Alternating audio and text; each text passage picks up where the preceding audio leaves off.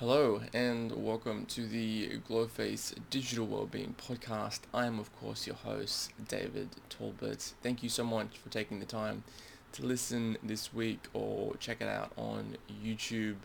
I've been playing around with the microphone a little bit the last few weeks. Apologies if it came through a little bit distorted for the last couple of weeks of the podcast. Hopefully, made a bit more distance between myself and the microphone. So hopefully that helps it to sound a little clearer.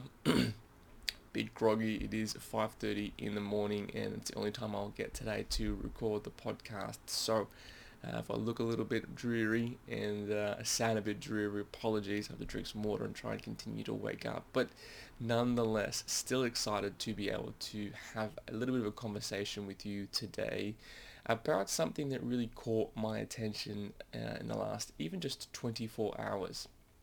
And it was again, I've been listening to a lot of podcasts recently, and I caught a conversation between Joe Rogan and The Rock, Dwayne Johnson. Say what you want about Joe, I think he has some great conversations on his podcast, and he's always open to having just that, a conversation with people.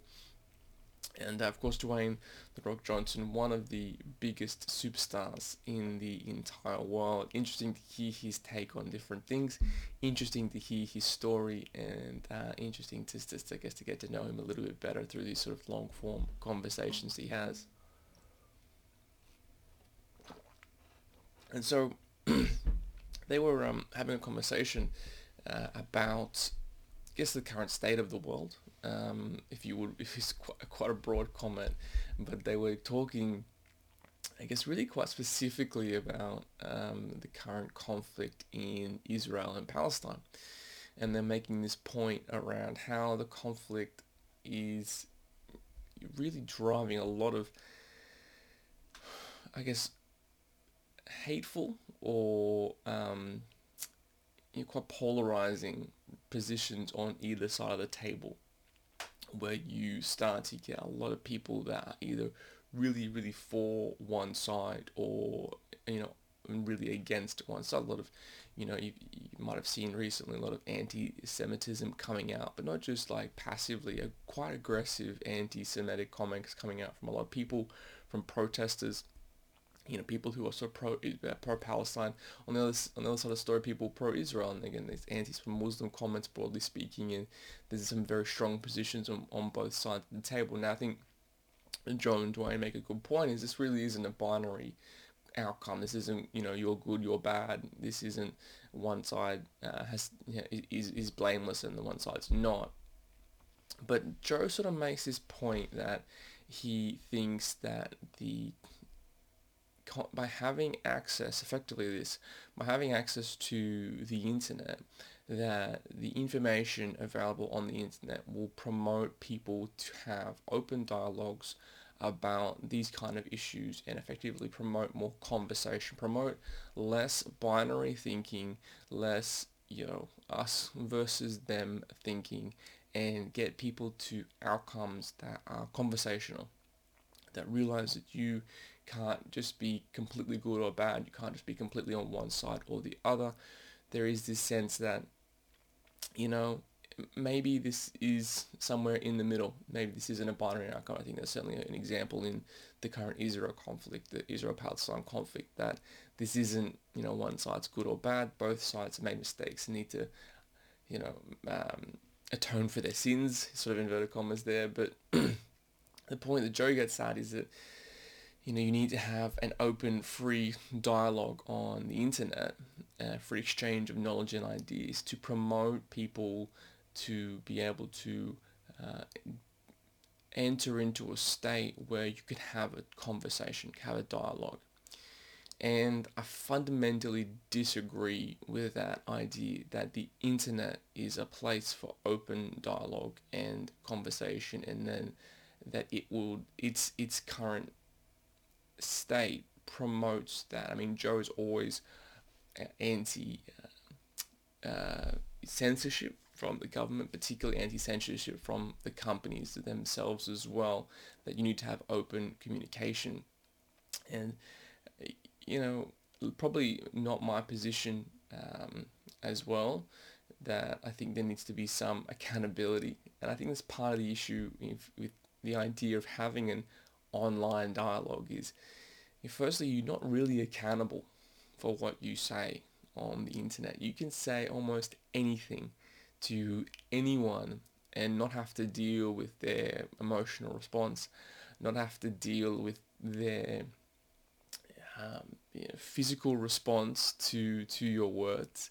You can say things to people that's really hateful, and not really get the full human empathy experience from having said those words. And I suppose that's where I start with the issue around why I don't think people have dialogues on the internet, because it's really difficult. And in fact, it's counterintuitive to what the internet promotes. In fact, as we've talked about a lot, the internet, social media, and no matter how you consume the internet, it's designed for one thing. It's designed to keep your attention, right? It's designed to keep you focused on the screen, designed to hold your attention there. Now, how does it do that? Well, it provides you content that it believes will be interesting to you, and it provides this content by starting to know what holds your attention the longest. How long do you spend stopping and staring at something on Instagram? What have you clicked on Google? What kind of content have you promoted on your page itself? And it starts to show you these things in order to say, hey, well, if you liked this piece of content that was about, let's say health and fitness, then you're going to like this other piece of content that's got another pretty person about health and fitness. And so the idea is that the algorithms, so to speak, inverted commas, sitting behind these platforms keep you engaged by showing you the same content. Now, when you take someone with a very strong political view, and let's look at the Gaza-Palestine conflict again, and you take someone who is very, very pro one side, when they go online, they're not going to enter into a marketplace or into a situation where they're getting information openly from both sides. They're going to enter into a situation where they see more of the same stuff. They see more of the same argument from the one side, because the internet, social media, will not show them the other side. It will show them content that keeps them engaged, because the reason that the current conversation may be engaging for them is that it's so much easier to be told that you're right rather than it is to be told you're wrong. Think about that, just like from human nature standpoint. It's 100% easier to be told that you're right than it is to be told that you're wrong. And so when you go online, you see a piece of content that says, oh, I think, that challenges your views, it's so hard to stop and think and engage with that content. And so people don't do that. People see content that challenges their views. And this is not an attack on anyone. This is just natural human nature. And you don't engage with that content. It doesn't hold your attention long enough. So then the algorithm learns, well, I've shown them content that challenges their views and it hasn't held their attention. So I'm not going to show that to them again. So it creates this worldview. These algorithms create this worldview that reinforces your current position on ideas, be it the war in Israel and Palestine, or be it political views, religious views, whatever it is. You put the blinders of the algorithm on, and you don't get to see, unless you take an active position in your search online and go, actually, I need to go and understand the other side of the story better. You're not going to get that level of information from the internet without you actively seeking out. And it's not natural for people to do that because it is difficult. And we don't do difficult things online. We do easy things. We consume information in an easy way. We don't get knowledge from the internet, right? We do what's simple, what's straightforward, and what's natural. What's natural is just to be told that you're right, not be told that you're wrong. The internet will never show you content that you're wrong. You have to go and find that. You have to make a decision as a person. Say, hey, I've maybe made the wrong decision or maybe formed the wrong view, and go and understand the other side of the story, rather than you just sitting there going, hey, it's us versus them and they are wrong, and all you get fed online is more content that tells you how wrong the other side is. So that's why I don't think that you can have I don't think the solution to the situation, like Palestine and Gaza, is more conversations online. I don't think the solution to any non-binary issue can be found by proliferating more information online. Is because they're not. It's not a place for this kind of dialogue. The second reason is that you the the kinds of information that gets put online, we all put it up there with a filter that maybe isn't reflective of our reality, right? When we're posting things, when we're putting our own content in our own everyday lives, we like to make it perceived to be engaging, happy, positive, whatever it is. You naturally put content up there to be sort of received in a good way, right? And there is this kind of, excuse my language, but this is this layer of bullshit that sits on top of a lot of content, a lot of information that's put up on the internet, right?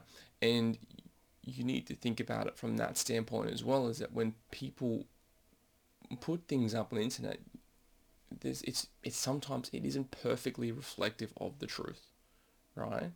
If it's a news article writing a news story, there's a side to that story that they're trying to push. There's a side to that story that they want to see known more. So it's those kinds of things that make it really difficult to see truly what's going on the internet when you have that layer of bullshit kind of on top of everything you see. It's that kind of exaggeration as well. Everyone loves to exaggerate all the time. We naturally do that as humans. We always say, oh geez, I worked like 15 hours today or something incredibly, some ridiculous number, like, the 100-hour weeks or whatever it is. I'm sure some people do, but also maybe you did it once and you didn't do it every single week, right? We all kind of exaggerate about these things. So the point I'm trying to get across is you can't filter out people's exaggeration and people's bullshit on the internet when you're consuming information. So when you're trying to have dialogues with people about complex issues on the internet, kind of getting that look through into what is reality is almost impossible.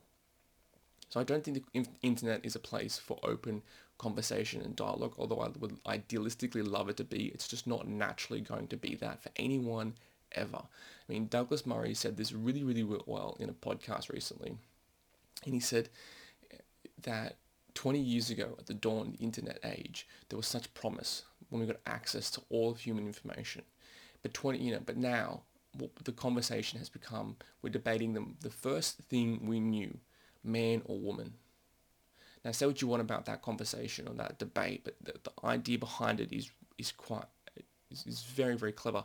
The debate has turned into us arguing about literally the first thing we knew as a human species, man or woman.